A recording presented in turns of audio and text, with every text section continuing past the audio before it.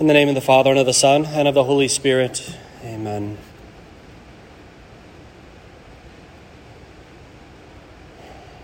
Heavenly Father, we come with grateful hearts for the gifts and the graces you give to us today.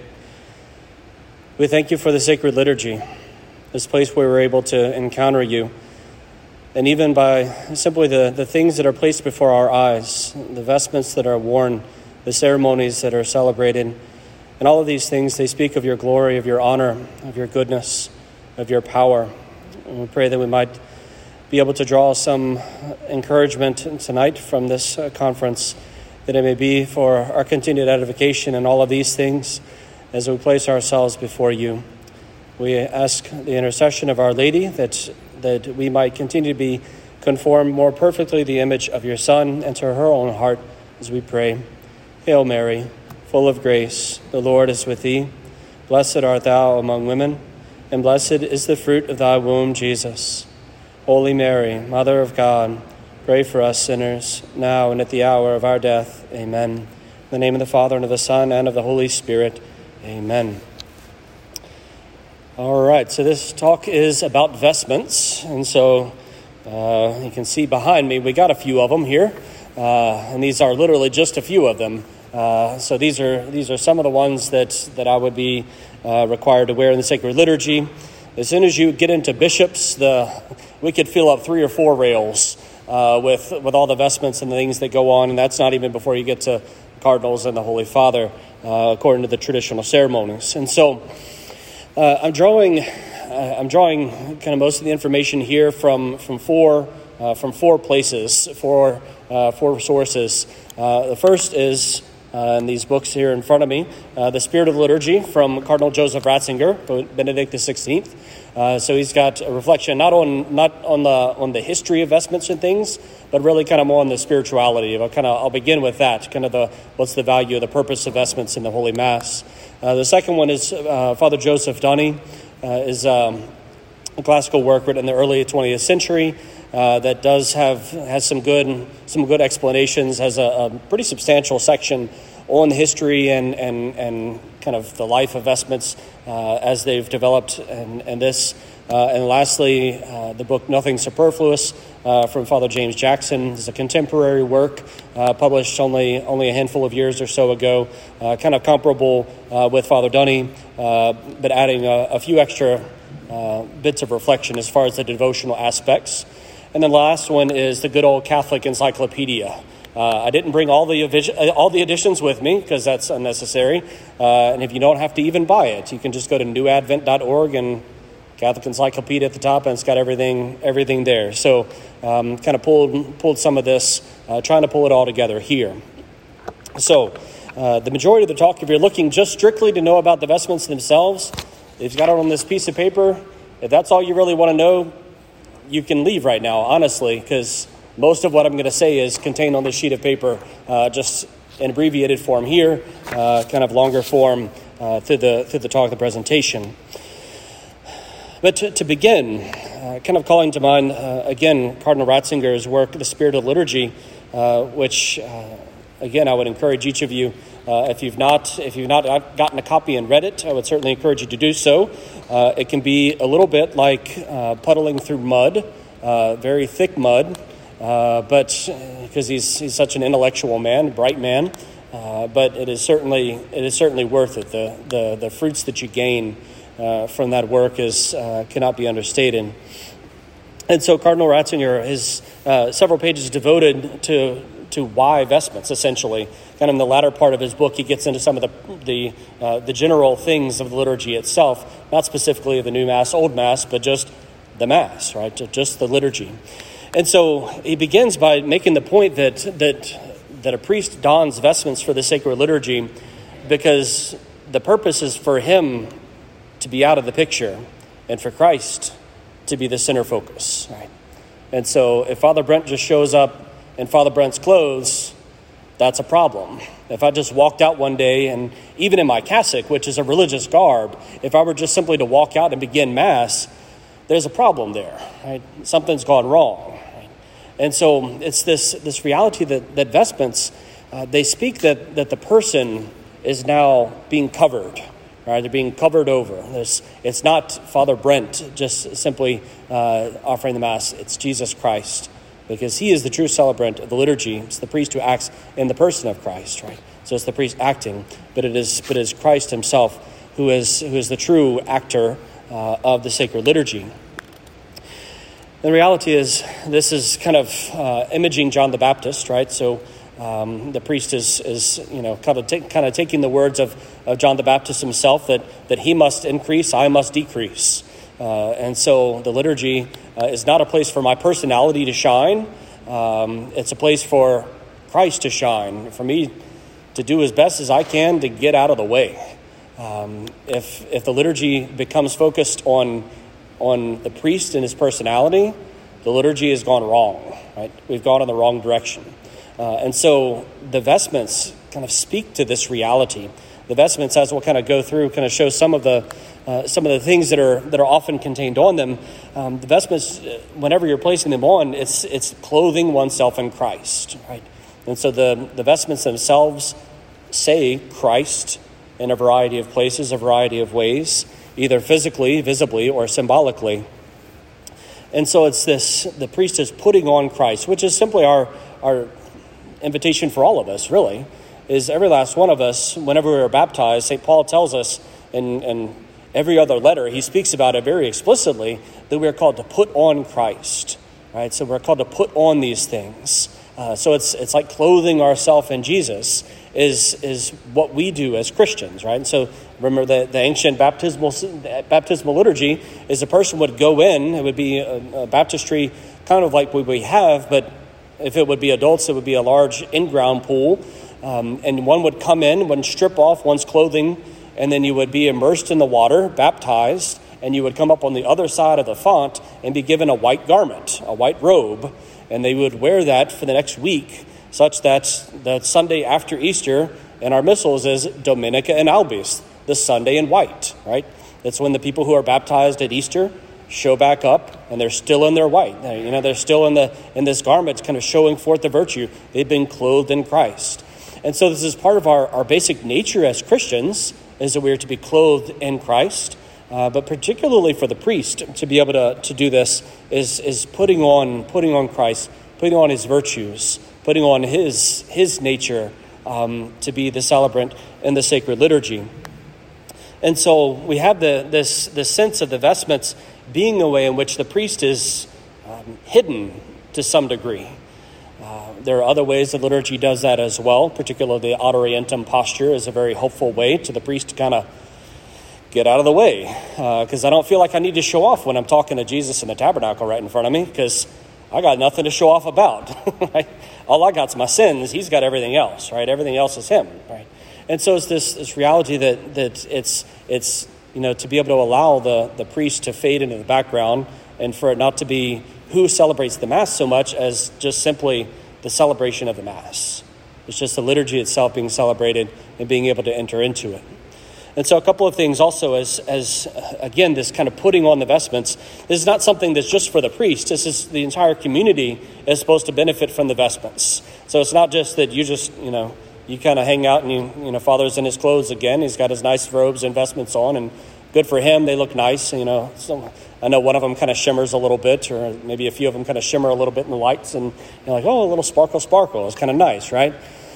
That's not the extent of your edification, or at least I hope it's not, by the wearing of vestments. Right? That there's something that each of the vestments speaks, and there's something that all of us who are present in the community can be contemplating and praying with at various times as we see the vestments. It doesn't mean we do it every single time. We still think about all the vestments every single Mass, but that from time to time it may come up. The thought may cross our minds contemplating a particular vestment. And so it's this putting on Christ is to know that we are being transformed, that we are being made into Christ, right? And so it's becoming something other, right? So it's putting on Christ, putting on his grace, putting on his virtues, and allowing our hearts little by little to be converted more and more perfectly to the Lord. And so it's this transformation that's a basic call of the Christian life that we are putting on. But also, Cardinal Ratzinger points to the fact that that St. Paul, so much of his language also in putting on things, speaks explicitly about the body of not desiring that it be naked, right? And not simply just like physically speaking, but spiritually speaking. And that putting on clothing is building up heavenly riches, right? So clothing oneself in Christ is also anticipating the day where the fruits of all this will happen. It's anticipating the resurrection of the body. And so the fact of vestments is also not just here in this life, but something that ought to also kind of lift our minds into the heavens, that our body matters, and we will have bodies in heaven, and we clothe them, we treat them as such here and now, because they're going to be there in heaven too. It's kind of like just one of the practical things, interestingly, is like the host for Mass. The host at Mass, they're to be treated with reverence even before we consecrate them. It's not like we can take the host and just kind of toss them around, do whatever you want with them, and then afterwards they're consecrated, you've got to treat it special. Like the hosts, we care for them particularly even before the Mass begins. Like there's a reverence that this thing is going to become the body of Christ, and so we need to reverence it and not treat it like nothing. Right? And so much the same with our own bodies, that we will have glorified bodies, please God, right? And we ought to treat our bodies as such. And so this vesting is kind of contemplating all these things, the holy body, the glorious body that we will one day have.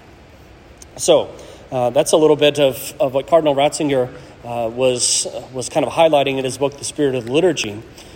And so that's part of it. And again, the reason is that the reason of all of that in so many ways is simply the acknowledgement that the liturgy is not just another piece of normal life, that this is the most important thing that happens in this world, that the liturgy is number one, top of the totem pole speaking, right? That there is nothing else that measures up to it in importance in this life. And so it's for us to treat it as such and to be able to dress appropriately, essentially, right? And so want to get into the vestments themselves, since that's the content of this talk. And so you notice if you look on the sheet, it's got the vestment itself. Next to it is the indication of when it comes from, or when it is first mentioned in the books that we have kind of record of. And so those two parts are in the bold. So the item itself, approximately when it derives from, and then below that, to the extent that I was able to get all of them. There's the where the word comes from, the etymology, so we can get the actual description of the items, the prayers that are prayed for their particular prayers that are offered for each vestment, minus the Breda and some of the other ones past the Breda here. As well as some of the history of it and the devotion or doctrine that are kind of tied up in it. And so we'll begin first with the cassock and surplice. All right, so the cassock is the long black robe that the priest wears, and it comes from the French word. It's a relatively recent word, cassock. Comes from the French cassock, which simply means long coat. So I got a long coat on, right? And part of the symbolism of it, I didn't include on here because it was easier just to say it all, I guess. Is the priest wears black because it's a call to be dead to one's own self. Right? It's when I lay down on the cathedral floor, I meant it. Right? Like I'm dead. We don't get to do the pall like in religious communities. They put a burial pall on top of you and they bring the death toll because you're dead. It's a striking thing, right? I didn't get to have that privilege at the cathedral, but there is a line down on the floor of the cathedral, in which case, like, you're laying your life down, like you are done, right? And so the priest is to wear black as a sign of this, having died to himself. He's perpetually dead to himself, so as to live entirely for God. Traditional cassock will have 33 buttons on the front, so 33, of course, for the years of the life of our Lord. If your priest takes care of his cassock, unlike your pastor, he will have 5 buttons on the sides. Both of mine have 4, and I don't know how both of the same button fell off on each sleeve. So they at least match, but there's supposed to be 5 buttons on each side for the 5 wounds of our Lord that are there on the cuffs. On the back, there are 3 pleats where the cassock is pulled together, because this is a lot of cloth, as you can tell. All right, and so the three pleats are kind of pulling together, like the symbolism of the Trinity. The cincture that is worn is a cincture band, but it's a cross. Right, so it's made in the shape of a T, and so as you put it on, it's a praying. That you're praying as taking up the cross for oneself to be able to follow after our Lord. And so all of these things are simply, in a secular manner, clothing oneself in Christ. And a cassock is an item that is to be blessed. And so the cassock itself is a sacramental. Right? So I can't just throw my cassocks out whenever I get rid of them. I have to either bury them or burn them. And so it's a sacramental reality. And 2, it's a thing where they can give grace. It's part of the reason that priests are encouraged to wear their cassocks. We're encouraged to wear our clerics. Indeed, told by the church that we should be wearing our clerical garb is because they are sacramentals, because they help others to open their hearts to the grace of God. That's what a sacramental does. All right, and I can't even count the number of people who have come to speak with me because I was in the cassock. Right, I was in the visible sign of I'm a priest, like I'm Christ present here. Right, that the Lord is with you. And so it's these visible signs that the priest wears the cassock to be able to do so. The priest also usually wears a white collar, a sign of purity, a sign of the entire consecration of oneself to our blessed Lord. As I heard one priest say one time, it said married folks wear their ring on their finger. I wear mine on my neck. Right, so kind of a helpful little reminder there. And it's kind of just this the gift of self that I've made to Christ and to His church. On top of the cassock for like our altar servers at Mass, or priest and various other celebrations, will be the surplice. So the surplice is this little guy, which comes in a variety of forms. It can be kind of much longer. It can be, well, if it was much shorter, then I wouldn't be able to wear this because it's already about short as it can be on me. And it can have lace or not and all these kinds of things. But there's all kinds of details in it, but basically it's a simple white garment from the Latin super pellicium, which means overgarment. So super means over, and pellicium actually means like skin. So this is kind of like your overskin. So you wear it on top of your clothes so you can have something on top. So it was like putting on your fur back in the day, but that would be weird if I just put on skin or fur on top of my cassock today. So that's what a surplice is. A surplice is worn by altar servers, or the priest, if he's doing something that's other than Mass, he would put on a surplice and the various other vestments to celebrate the rites.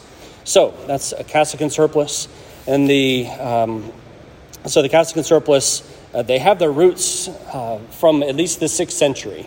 And so whenever we say these things, whenever we put dates on it, as you'll see, usually it'll also just say apostolic first, because these are things that are from the earliest ages of the church, but that also kind of take a variety of names, a variety of descriptions, and the way in which we have it today shows up at the particular point, but very often that'll be way farther back in the life of the church. So, cassock and surplice, a distinctive garment for priests, a distinctive longer robe, because in the I forget which of the text was describing it, that at some point in the 6th century, the Romans started wearing short togas.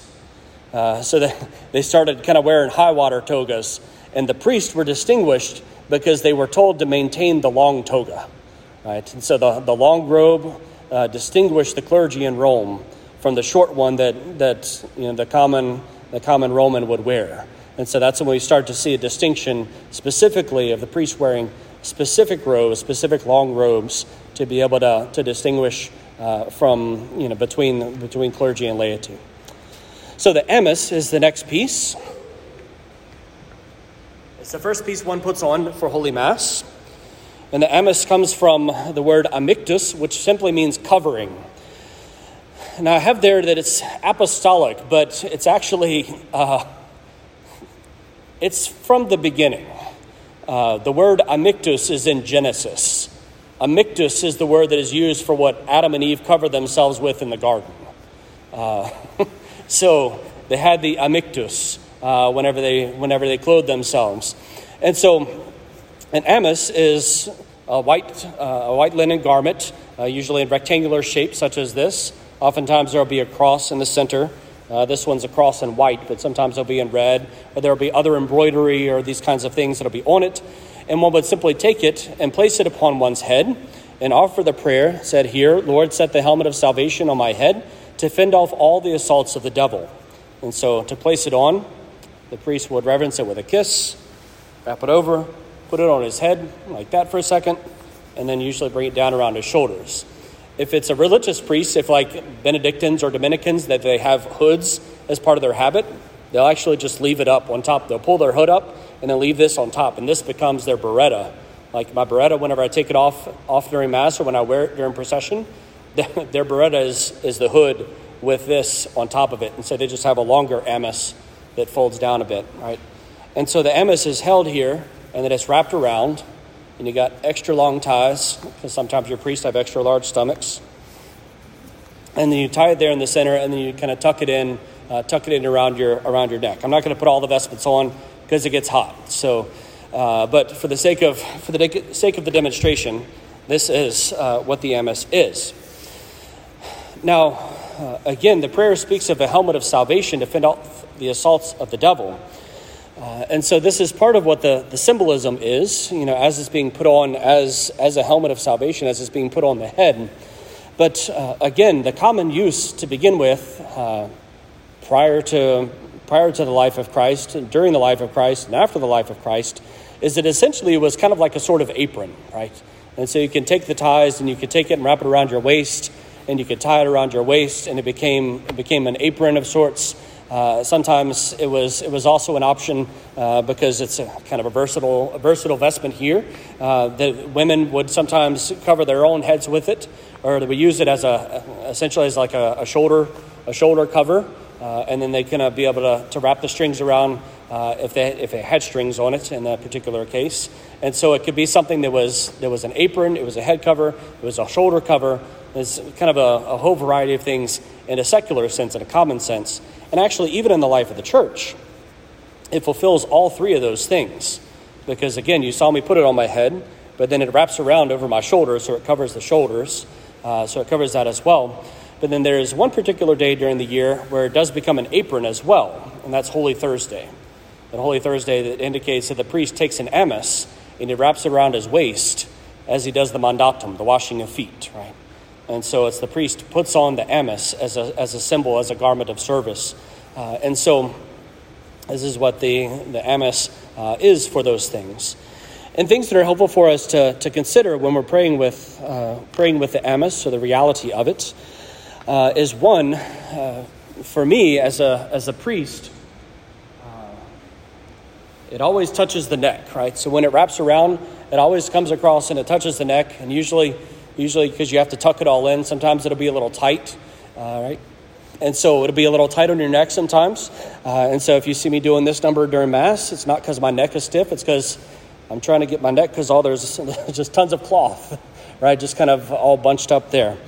And so what it is there's a wonderful recognition that the amice is something that is supposed to be a restriction of the speech of the priest. Because then symbolically, it ties across his vocal cords, right? And so it's to be able to say that I am to sing what the church gives me to sing at Mass. I am to say what the church gives me to say at Mass. And the only part where I have any flexibility whatsoever is during the sermon. And even that, I need to say what the Holy Spirit tells me to say during Mass. And so nothing more, nothing less. And so it's the fact that the amice, crossing the vocal cords, is that sign of restraint of one's own speech, to humble oneself, not to speak unnecessarily during the sacred liturgy, but to be able to say that which the church has given to us. Also, the sign that it's a protection over the head is a reminder to us, again, as the prayer says, it's a helmet of salvation to fend off the assaults of the devil. And what's one of the best ways that the devil loves to fight with us during Mass? Our head, right? distractions, anxieties. We're thinking about this, we're thinking about that, concerned about this, concerned about that. So the place where number one, like the devil loves to attack us during Mass, is in our mind, right? And so the priest kind of putting that on is saying, Lord, protect me from the distractions here. Protect me from the 10,000 things that could be brought before my mind during this Holy Mass. Protect me from the evil one who wants to do all this, really to have the goal of taking grace away from me, like of not having the grace of God because I'm distracted, because I'm separated, because I'm over here when I should be right here, right? And so the amice is that sign to us of protecting ourselves from the evil one, restraining speech during Holy Mass, as well as protection from the evil one with regards specifically to distractions. And so obviously those are things that y'all can pray with too, right? So you have parts of Mass where you are called to speak, where you are called to sing and make response. There are times when we are not called to do so, when we're called to remain silent. And so not to have unnecessary speech, before, during, or after, but also to be able to allow those distractions to be set aside. So that's the gift of the amice for us. The next is the alb. So the alb is the original version from which the surplice comes. The surplice is just it's a short alb. Alb comes from the Latin word, which means, the Latin word albus, which means white. So it's the white thing. Sometimes we're very practical in our Roman naming of items, right? So it's the white thing that we wear. So the white thing is a long garment. It can be plain for certain reasons, or it can have lace. It can have designs. It can have a whole variety of things upon it. But all of that depends merely upon perhaps the desire of the priest or the particular feast day. If you pay attention, usually I will wear my simple alb that doesn't have lace on it for ordinary days, for days that are not celebratory feast days. If you see me on Sunday, it's going to be lace, right? Because Sunday is a higher ranking feast. It's a greater celebration. And so we need to dress like it, right? And so particular vestments can be helpful in visually giving a cue of this is more important, right? And so this is, the albs can be part of that as well. When the priest puts on the alb, he says, the prayer, "Make me white, O Lord, and cleanse my heart, that being made white in the blood of the Lamb, I may deserve an eternal reward," right?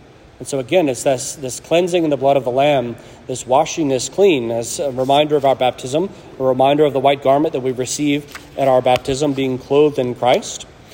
And so in history, even then, this is kind of an apostolic age type of thing, but also in the 9th century, where we start to see this specifically always used within the sacred liturgy.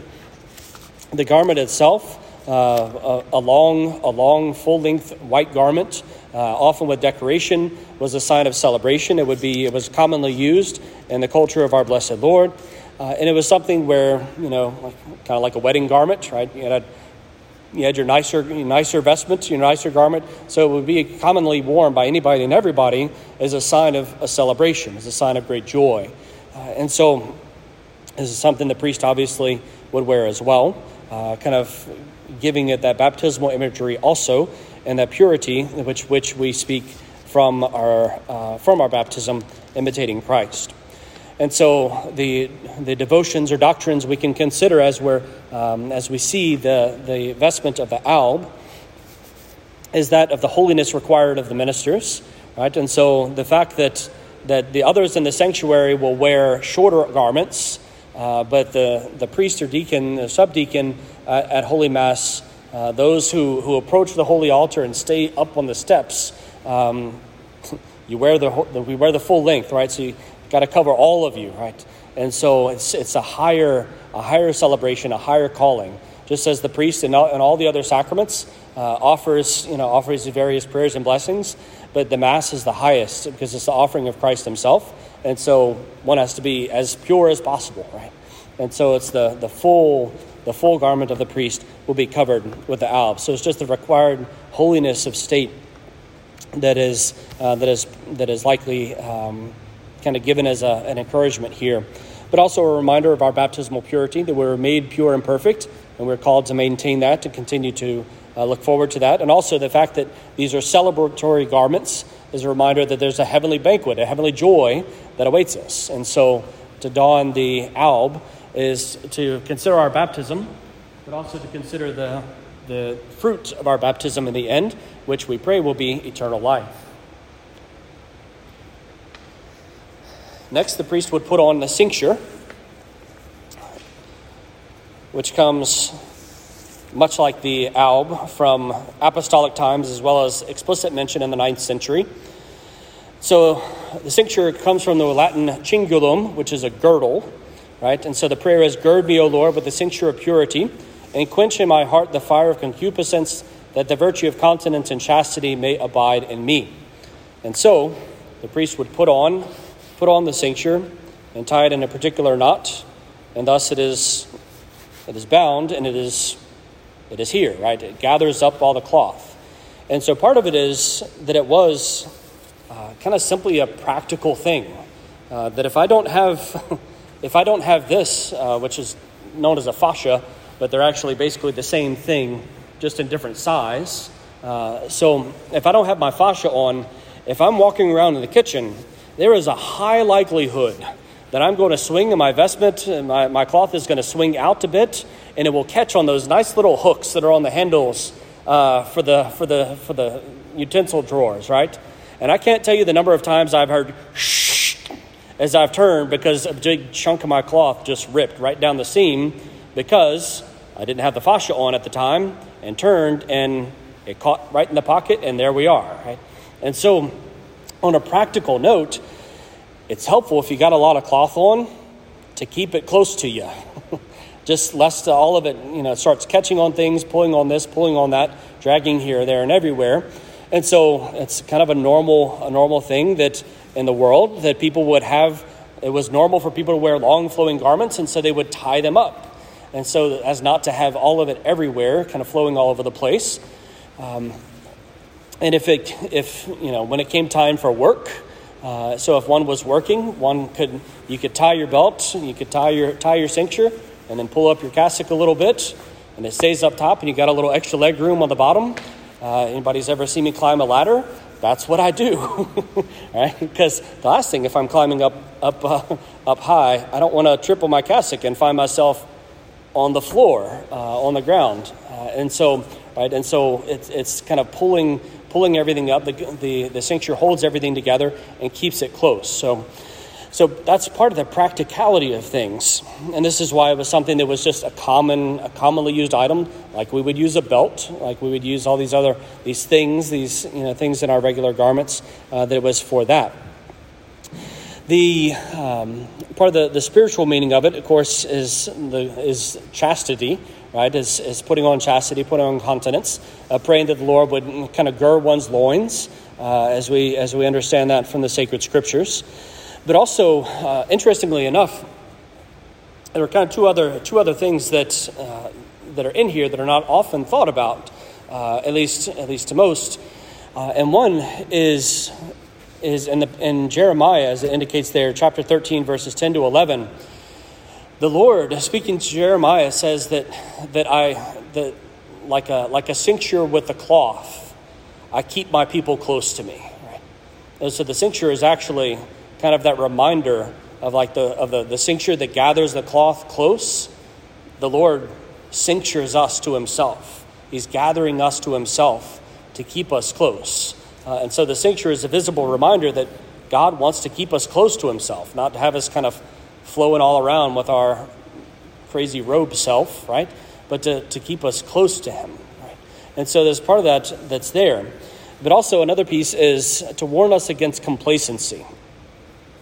That if anyone wears a holy cord of St. Philomena or of St. Joseph, or these kinds of things, or if you wear a scapular, there are moments where you recognize the item. You recognize it in some manner, right? So you try to do something, and your scapular is kind of half strangling you, or if you wear a holy cord, right? You try to you eat too much and you feel the cord, right? Your stomach's kind of distended. I'm speaking to myself personally. I have a cord. It's right here, and I can feel it because my stomach's a little big right now, right? Just had food a little bit earlier, kind of fat and happy, right? And so whenever the cord is present there, whenever you feel it, it's a reminder to us not to get complacent, not to get comfortable, right? That whenever you, like, because again, these are meant to be felt. There's a reason that like the vestments, sorry to be graphic, but my vestments usually are pretty terribly wrecked by the end of Sunday Mass. After 3 Masses, they're good and sweaty. Like, they are well used. Like, they have been, I know for a fact that I've been wearing vestments, right? Because they impress themselves upon me. They make me feel in my flesh something, right? That this is a labor, that this is a task, that this is not something that's easy and comfortable and just kind of whatever. As much as I would like the AC unit that's hooked up to my cassock to just blow air and everything's nice and cool and I'm at 70 degrees the entire Mass, that's just not reality. It's not Catholicism, right? And so having a cincture is on one's waist, that there are moments where, when you can feel it whenever you're moving or whenever you're genuflecting or kind of these various movements that one makes, that it presses in upon you. And it's a reminder to us that we're not meant to be comfortable, that there's a discomfort that ought to be part of our regular Christian life.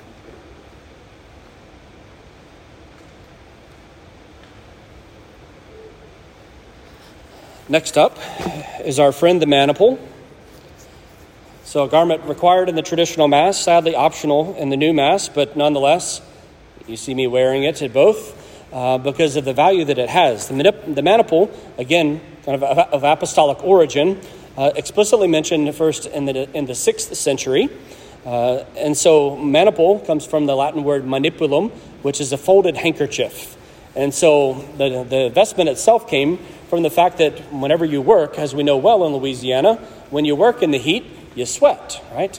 And you got sweat running down your face, right? And so it was a normal thing that people would take these cloths, this folded handkerchief, tie it around their arm so they'd be out at work and they could just take it and wipe their face off and dry off a little bit, keep the sweat and salt out of your eyes, and continue doing your labor, right? And so it was something where it was kind of a regular social custom that you would just tie a cloth on your arm and to wipe your face off. Now, we, of course, took that and brought it into the sacred liturgy. And to be able to give it a spiritual meaning, the prayer that the priest prays as he puts it on, it says, "May I deserve, O Lord, to bear the maniple of weeping and sorrow, in order that I may joyfully reap the rewards of my labors." Right? That sounds a strange thing that give me, may I deserve to bear the maniple of sorrow and weeping. May I deserve to bear sorrow and weeping, right? It's not a thing you would normally think about, but it's the recognition that it's the sorrow and the weeping of uniting ourselves with Christ so that it bears good fruits. So as we're going through, one is going through Mass. The maniple is worn on the left arm because the right arm is the one that offers blessing, right? If you ever see at Holy Mass, particularly you might have to be kind of close or at an angle. Maybe you could see it on TV or something like that a little better.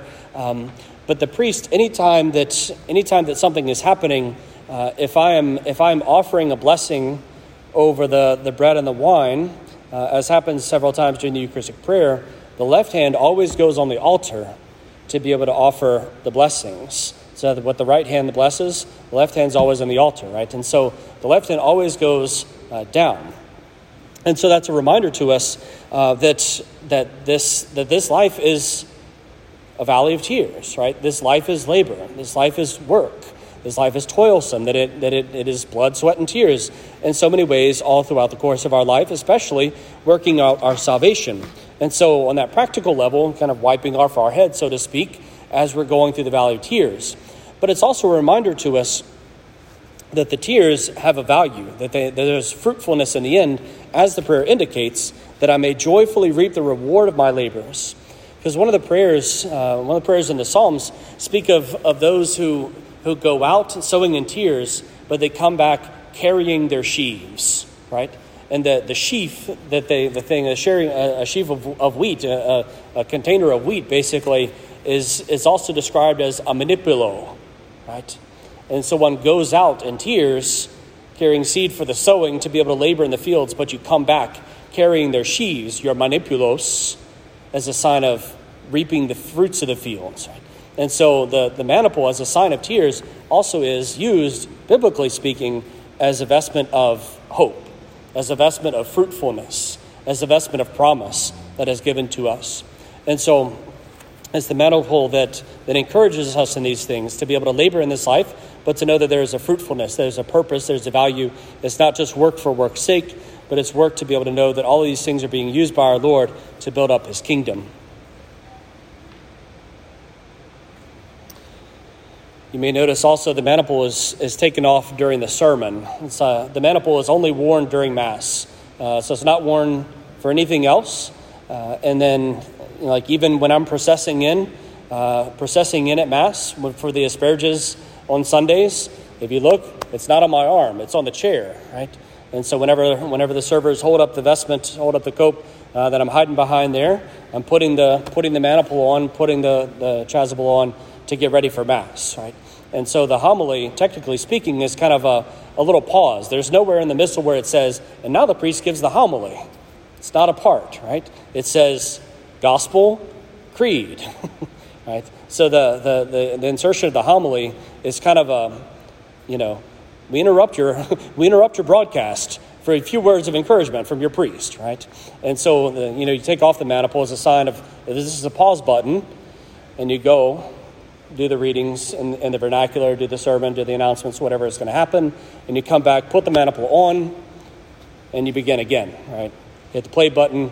Now we're back, right?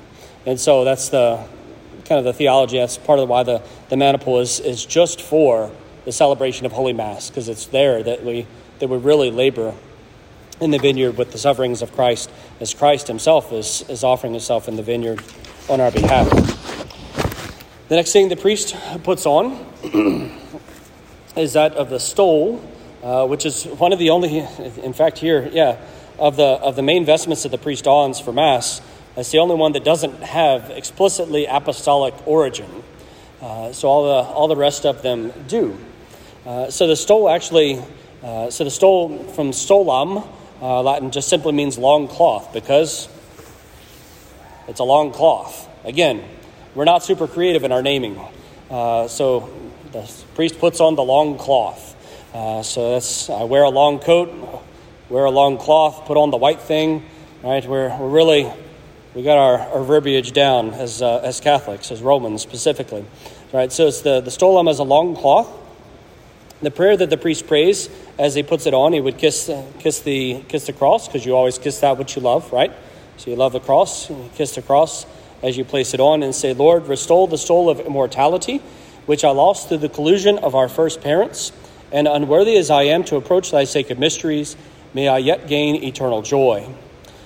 And so the best kind of summation of the stole and its place within the church, specifically as it arose in the 5th century, is it essentially was kind of a badge of notice, a badge of honor, so to speak. That it was one of those things that similar where the priests were wearing a longer coat, the longer toga rather than the shorter one. That it was a cloth that would often be worn not just during Mass, but everywhere that the priest would go, it would be worn as a symbol of his priesthood. And so the same with a deacon. The deacon would also wear a stole where he would go, wherever he was going, as a visible sign that he was consecrated, that he was one who belonged to the Lord. And you notice that both of those things, they come into existence after Catholicism is taken off persecution watch in Rome, right?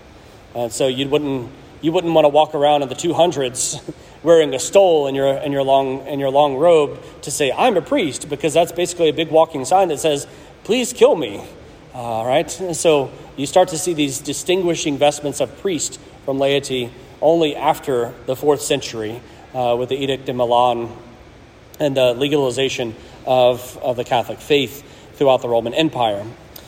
And so the stole, again, has that possible connection to secular ties that may be there.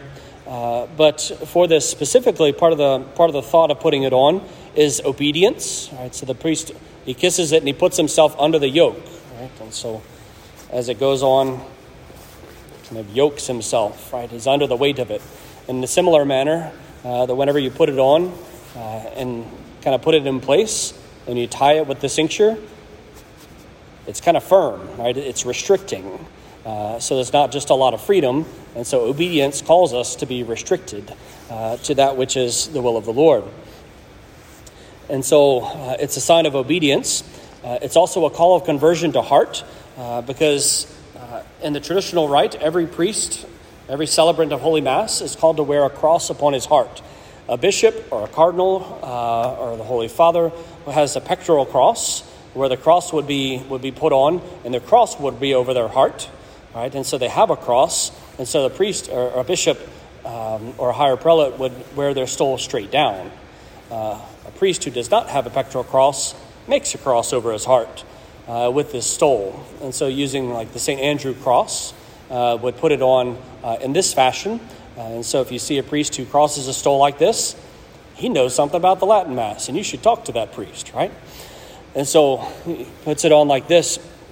And also the reminder of St. Andrew, because the St. Andrew cross is in the form of an X rather than Peter's cross and that of a T, historically speaking at least.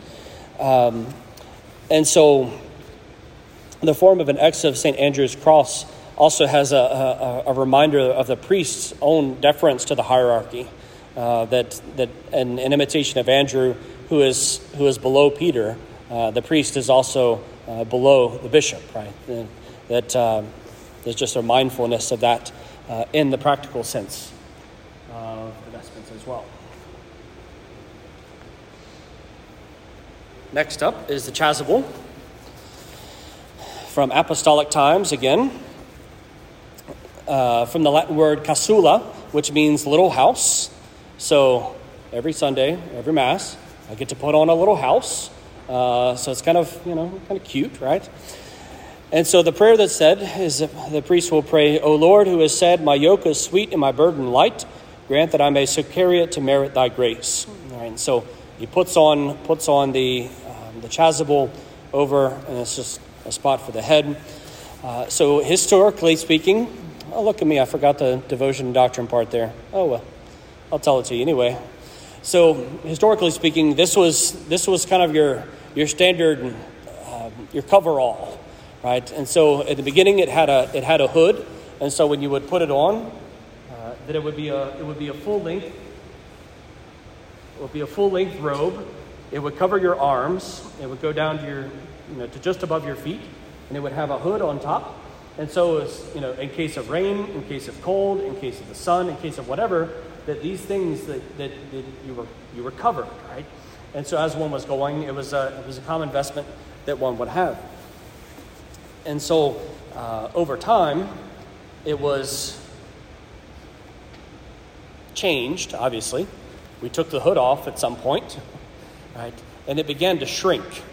And so it was kind of an interesting kind of thing, because we have different ideas of vestments, like the Roman style vestment of the fiddle back, where it's got the kind of a fiddle shaped back to it, or kind of a square back. Sometimes we'll have still a fiddle shaped front, so to speak. That's what we associate with Roman vestments, but that's actually kind of a new vestment in the life of the church. It's only within the last couple of 100 years that vestment has kind of come to form, and it's because our vestments have been getting smaller and smaller over the centuries. And so I forgot to print off. There's a neat little diagram that I found that showed normal vestment size and how it decreased in the cut. And so I was struck by this, because you'll still see all the different vestments being used. So the original vestment, the original chasuble minus the hood, is what we would know today as a conical vestment. So it's a large, cone-shaped vestment, and so it's something where it's got copious cloth on it, which is a bit difficult to wear, right? Because whenever you Because if it covers your arms, and usually it'll cover your arms and go at least 6 inches or so past your arms, it's hard to do something at Mass because you're caught in all the cloth and getting covered up. And so you do one of two things. You either gather it all up from the front, and so your hands you just have a whole lot of cloth kind of wrapping over the front of your arms, and your hands are free, and you would just see the alb flowing down about in front of it. That's not the proper way to do it, actually speaking, but it can be done that way, right? And so sometimes it'll be seen like that, where you'll just kind of gather everything up, and the priest more or less just kind of pulls his hands out from the front, gathers all the cloth up on his elbows, and then has freedom to be able to minister with the book, the chalice, all these things. The other way is the priest would actually gather it up from the side, and so it would kind of it would kind of shrink down from the front, and it would gather in front of him, but it would still be so more or less that he would pull his hands in from the sides of the vestment, and the cloth would come down, and then his hands will be free for him to be able to do it. But either way, there's a lot of cloth still, right? And so, practically speaking, they said, well, hey, how about we cut back the amount of cloth on it? Because practically, it's helpful to not have as much cloth. You don't have to fight with it all the time, as well as cheaper. You don't have as much cloth to pay for. And so they started cutting the cloth back little by little. And so it started moving up the arm and up the legs. And so they have the conical ones, which are well past the arm, and they have the others. You'll see a lot more kind of the 70s style ones. They're like these big flowing things with a whole lot of cloth, and it usually will come well to the fingers. So that's the next brand that comes in, and then there's some of the chasubles come to the wrist. So that's usually the Gothic style. Will come to the wrist and will kind of wrap around down to the front as kind of a big U-shaped vestment. And then so those were there. And then you have semi-Gothics, which is what this one and most of mine are, which comes to the elbow. And you have the Borromeo style or the Neri style vestments, which come up kind of the middle of the bicep. And so like my peacock green vestment is in the Borromeo style, and so it covers more of the shoulder and wraps around, but it doesn't go all the way down to the elbows, right? And so the next step up is the Roman chasubles as we see them today in whatever style, whether French or Spanish or Roman, where the cloth is cut all the way up to the shoulder and it goes straight down and then just kind of goes to the knees more or less, right? And so the chasubles are all, it's basically kind of a practical thing. The chasubles just went from being this wide thing to kind of narrow and then kind of a simple straight cloth of the Roman style. And so they're all options. Like I said, I usually wear the semi-Gothics because it's a fuller vestment, but not so much full that you're knocking stuff over or perpetually fighting with cloth to be able to minister at the altar. So there's a variety of these different types of vestments that are worn. And part of the symbolic meaning of it is as it's being put on by the bishop for the priest for his ordination, the traditional rite, it would be clothing himself in charity, right? So St. Paul tells us in the sacred scriptures that, he goes through a list of virtue and he says, but above all of these, put on charity, right? And so the chasuble is meant to be that symbol of charity that is supposed to speak of Christ most visibly, most symbolically. This is part of the reason why there was a trend for a while, and still in some places, to have one stole on top of the chasuble, overlay stoles, and so you can usually indicate that because it'll be a very plain chasuble, but then there'll be a stole with a really decorative kind of stole. I don't know, for lack of, I don't know how to describe it, but I'm sure you've seen it. And that's part of the reality is that love is supposed to be the last thing that one puts on. But if one puts the stole on top, then authority is the last thing that one puts on, right? So then charity is subject to authority, which is not how it's supposed to work, really, right? And so is kind of the reason, the progression of these vestments. And so the chasuble is the last one to put on, is putting on charity, so as to be able to merit the grace of the Lord. The biretta is one that lot of people have questions about. Specifically, if you wear it in an English Mass, people have no idea what to do with it. And they're like, why do you have the hat? What is the hat? What's it called, right? And so the Beretta is a vestment that is given to us. It comes from approximately the 10th century, from the word birus, which means hood. And so this might be part of that time of transition where the vestments are kind of changing and growing. And so you would have your Beretta, which is here. And there's kind of some of the symbolism for the Beretta. So historically, in most places, the Beretta has 3 horns. So these 3 little guys.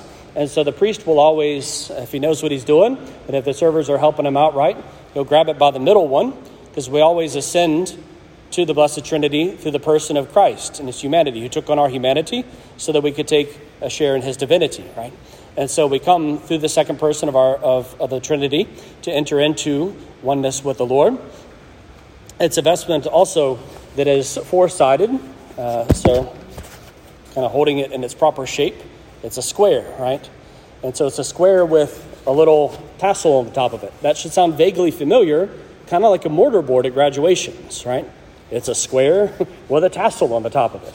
It's because they actually have similar connections, presumably around that time, because the graduation gowns, they should look vaguely familiar to you because I'm wearing the thing that it derived from, right? And so academic gowns come from this. Academic hoods come from the hood that was part of the robes.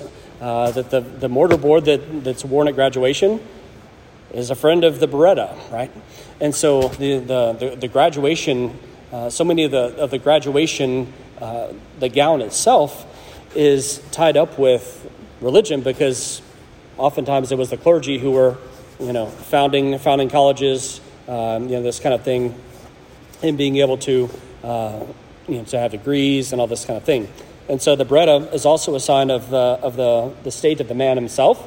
So there you can get a different color palm or different color piping or stripes on the top of the horns there, or a different color Beretta altogether. If you have a certain degree, if you have a license in canon law, I think you get red. If you get a license in morals, perhaps you get green. One of them you get green. And sometimes religious communities will have their own special colors. But a bishop, of course, Monsignor will get a slightly magenta color. Bishops get magenta. Cardinals get red, minus the palm. If you see one that is black without a palm, it means he's a seminarian. The palm simply indicates ordination.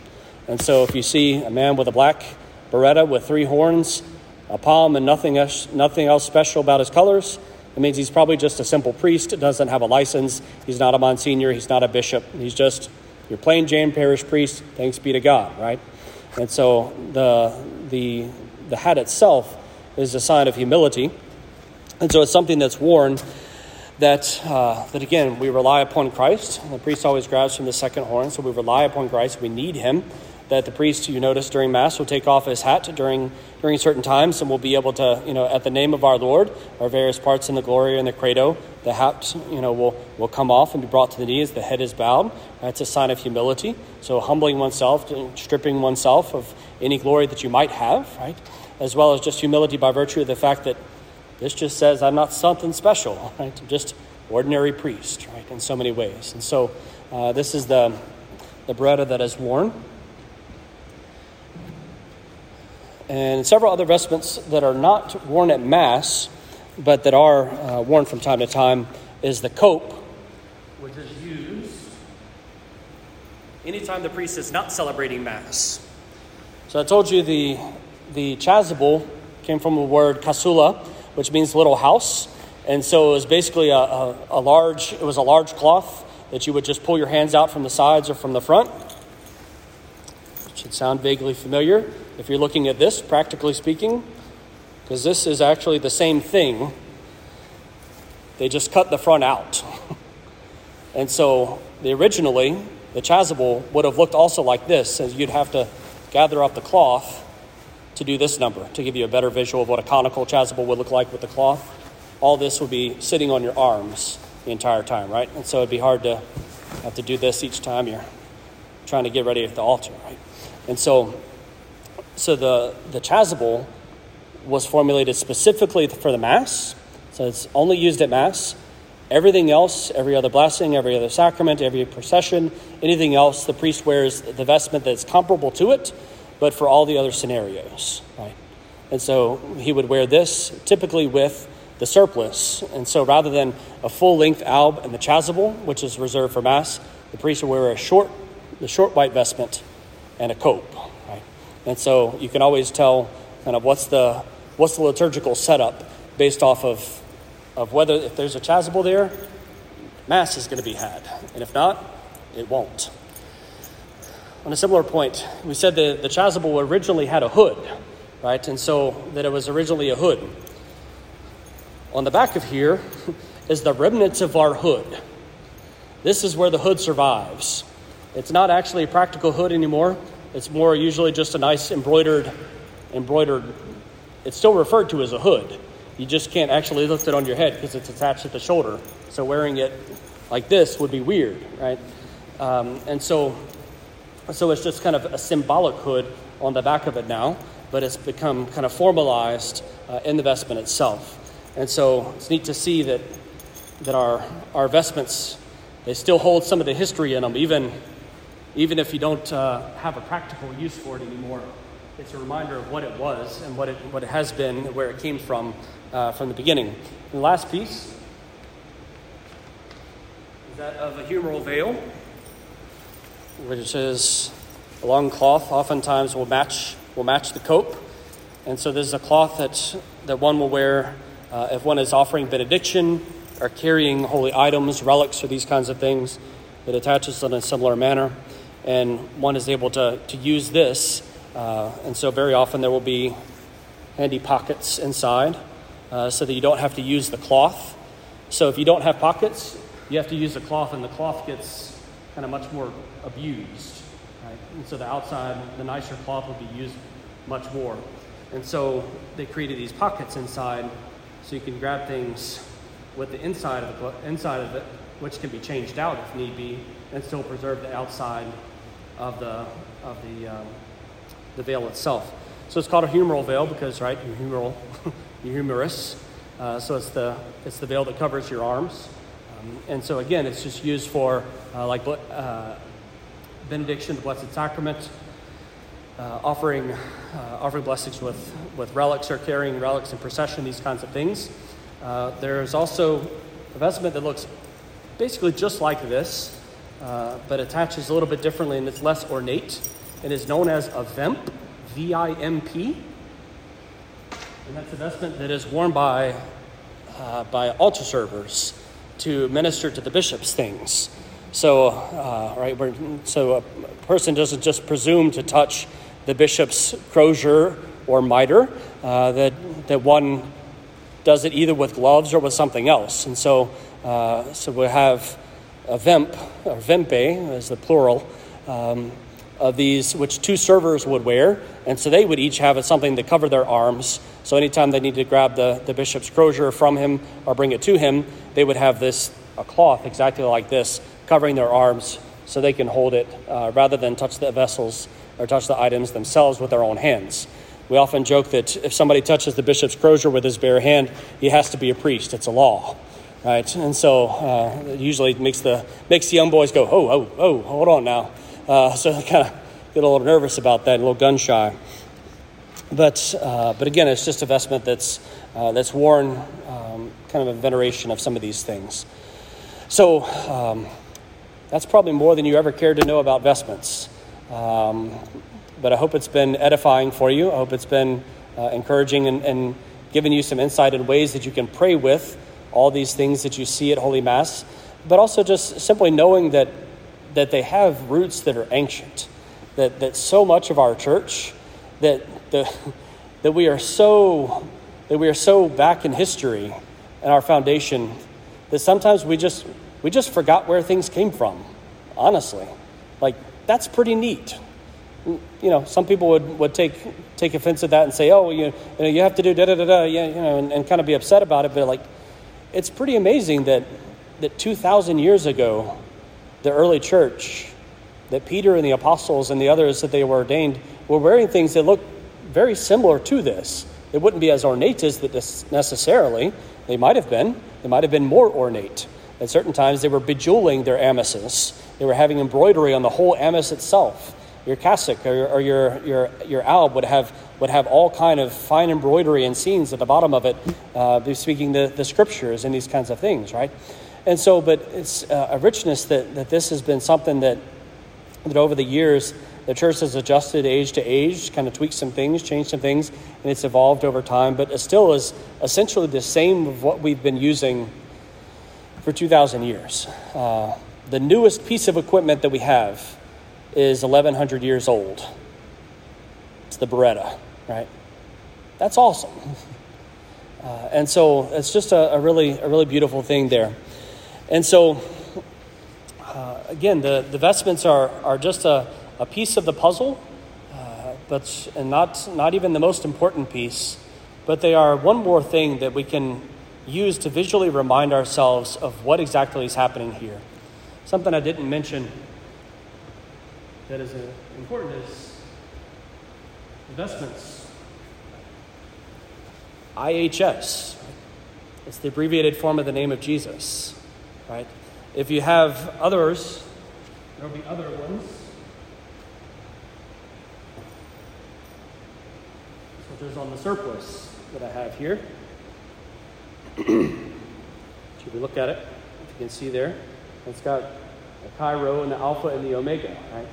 Chi Rho, the P with the X at the bottom of it, is Christos. So the P and X, or the XP, would be Chris, the Chr part of Christos. And so, and the Alpha and the Omega, of course, is our blessed Lord in Revelation. I am the Alpha and the Omega, the beginning and the end, the first and last, right? And so the vestments very often will have these visible cues, either in the lace or in the embroidery and some of the symbolism, where it's literally saying, who is this? Christ.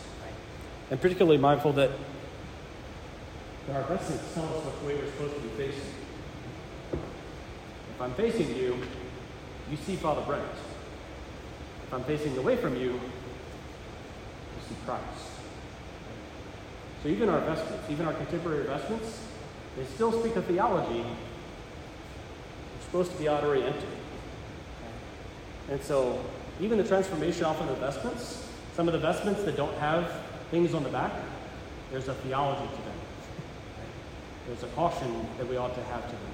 And so even our traditional style vestments, they themselves tell us things that are not necessarily at the forefront of our mind, but nonetheless, they speak about what's happening here, how it should happen, why it's happening, all of these things. And so, just to encourage you in those things, if you have extra questions, I'd be happy to field some. So.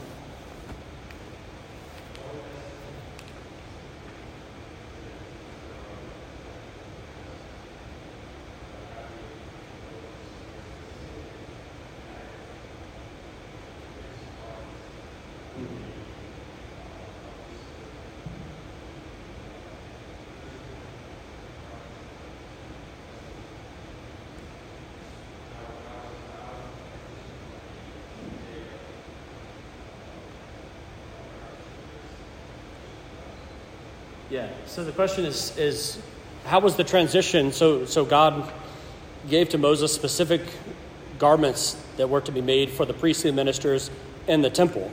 So how do we get from that to the reality of these vestments?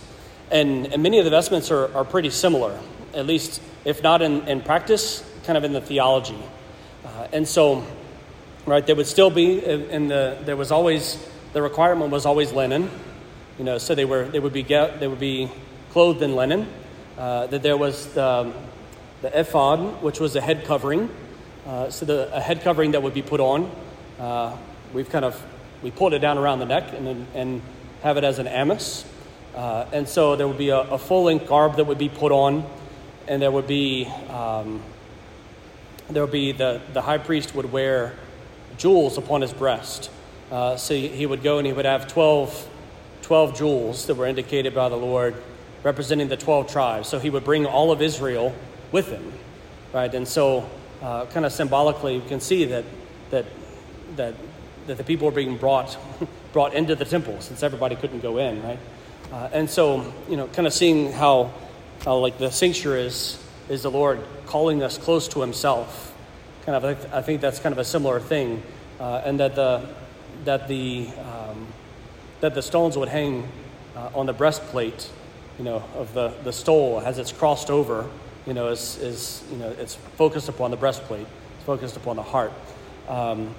How practically they transition from one to the other, I don't know. I don't know precisely. In part because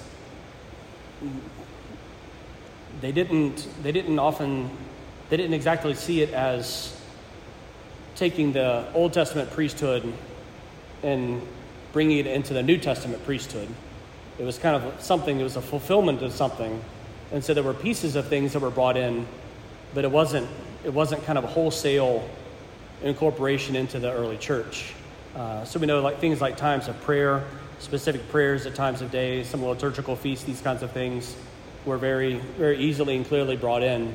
But some of the vestments, it seems actually that St. Paul, in certain parts, seems intentionally not to say the word priest, lest people think Jewish priests. So he's talking about men who were ordained in the early church, but doesn't use the word priest to describe them, lest they accidentally kind of get conflated with one another.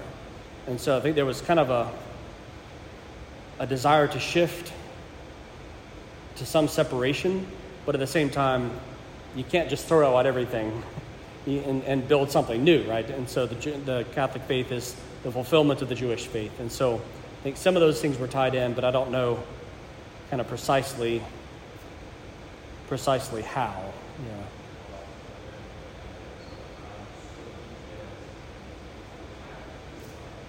Yeah.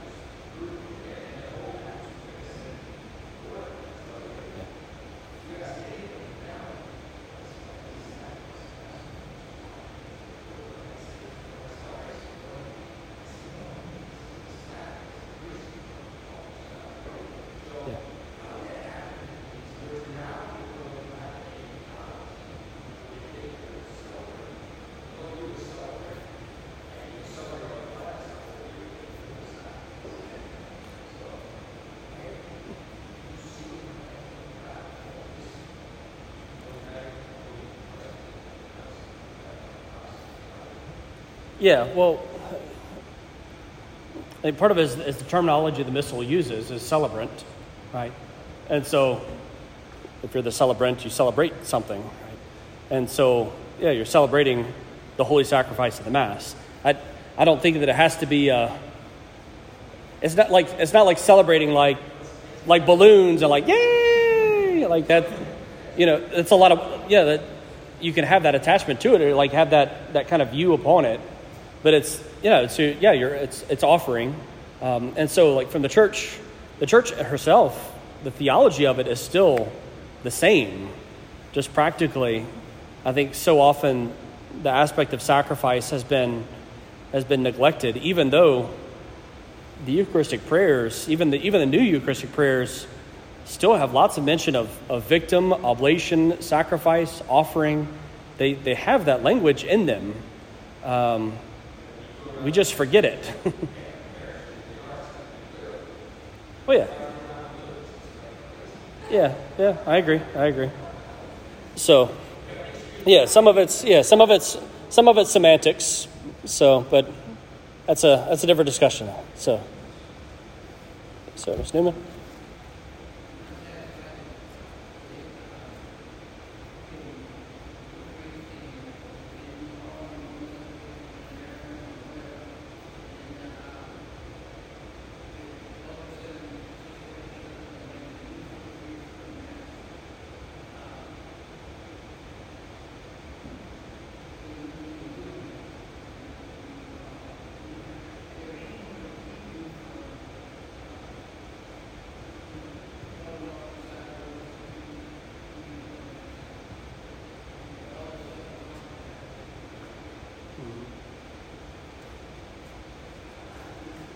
None of these vestments are essential for Mass. Again, we have numerous instances of priests and bishops and cardinals who were in prison or solitary confinement or in concentration camps, and just because they didn't have an alb, amice, and all the rest of the pieces and parts, it didn't mean they couldn't celebrate Mass, right? And so, there's a sense in which an absolute need, okay, right? But generally speaking, you got to have a good reason, right? I can't just decide, I'm just not going to wear a chasuble today. That's not really an option for me to decide. That's something that's bound by things, right? And so,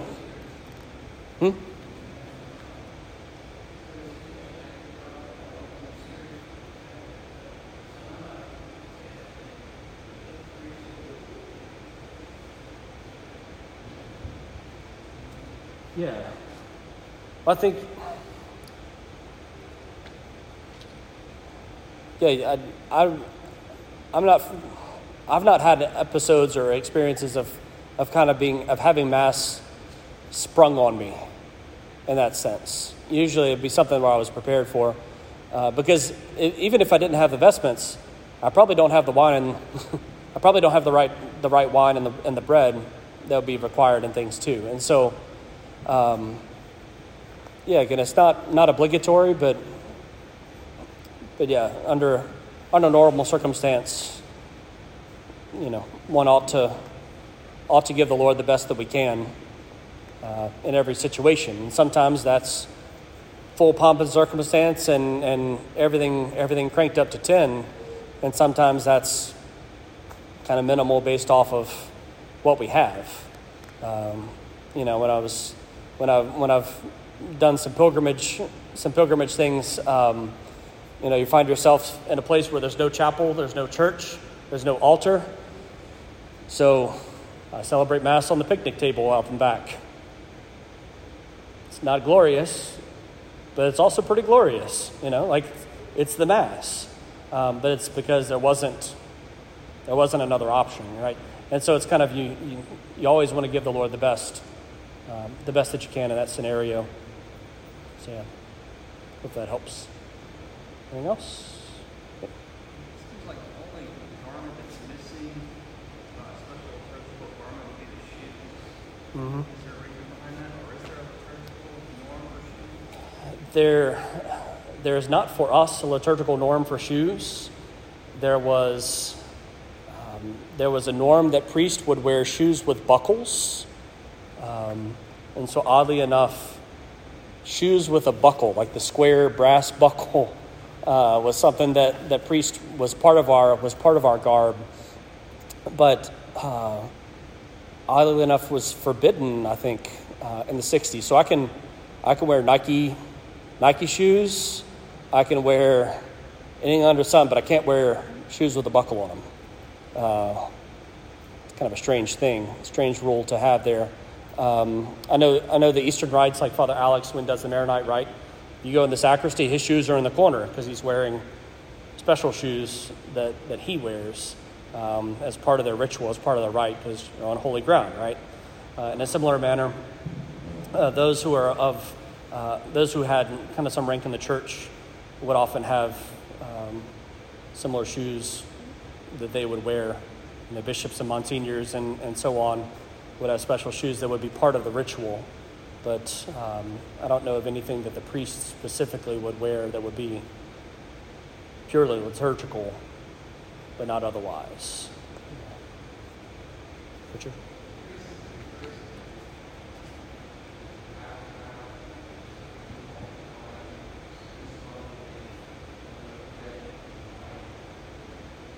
Yeah, as long as it's regular wine. Like there's a certain yeah.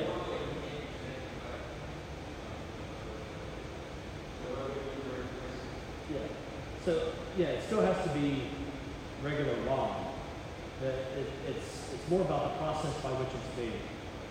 And so you can't have the wine and then, if I understand right, you can't have the wine fermented and made and then additives afterwards, essentially. I forget exactly how it shakes out. But there are some wines that you can get at the corner store that would be valid matter for Mass. You don't want to chance it. You don't want to get a bottle and then realize after Mass, oh, that was a such and such kind of wine. Well, that's not proper matter for us.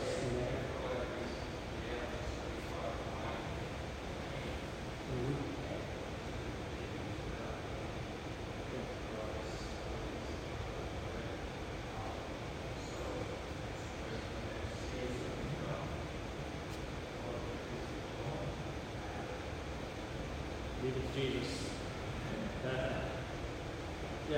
That's one of those questions where you just trust in the Lord. You do what you can do, and if it's not, okay. Yeah.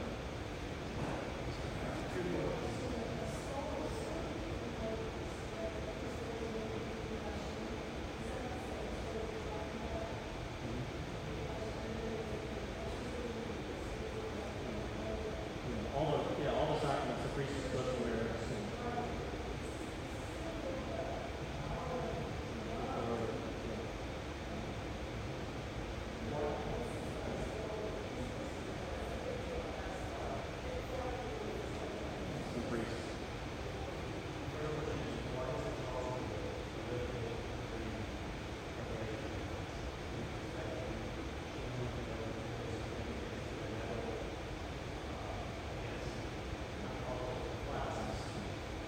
So you say, why is the chasuble held? Yeah, so like in consecration. And so my understanding is that is essentially the part of it is just kind of trying to take some of the weight off the priest. So just in a practical sense, kind of participating in that offering, lifting up the chasuble so that he can lift up his arms in that as well. And so, you have something to add?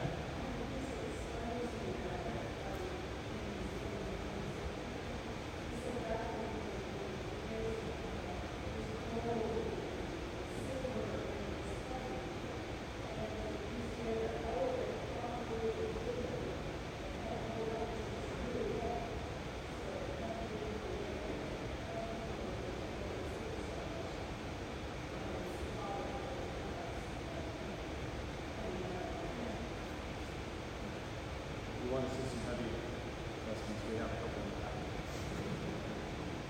And as for the class, I think it's more just a practical piece.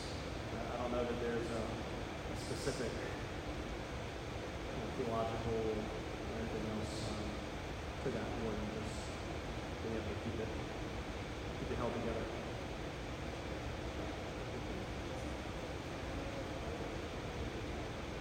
It doesn't have to be embroidered with gold. No, it can be different threads.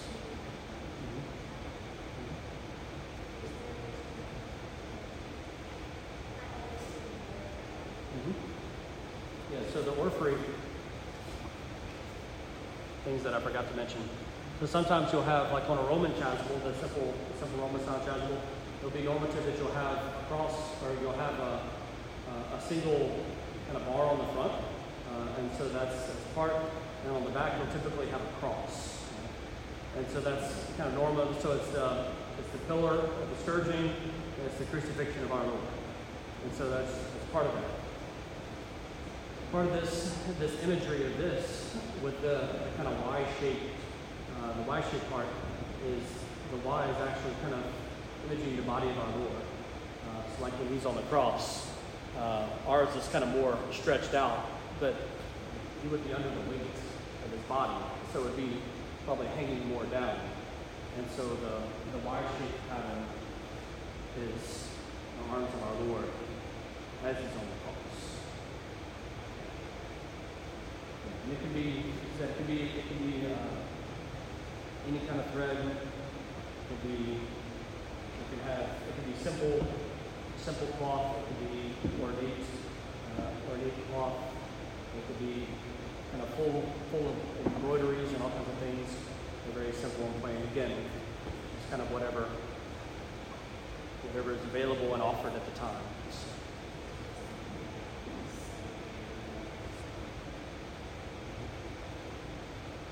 You want to give the Lord the good stuff if you can, but yeah, if we're short on silk, then you take something else. Anything else? Very good. Well, shall we close? Glory be to the Father, and to the Son, and to the Holy Spirit, as it was in the beginning, is now, and ever shall be, world without end. Amen. And may Almighty God bless you, the Father, and the Son, and the Holy Spirit. Amen.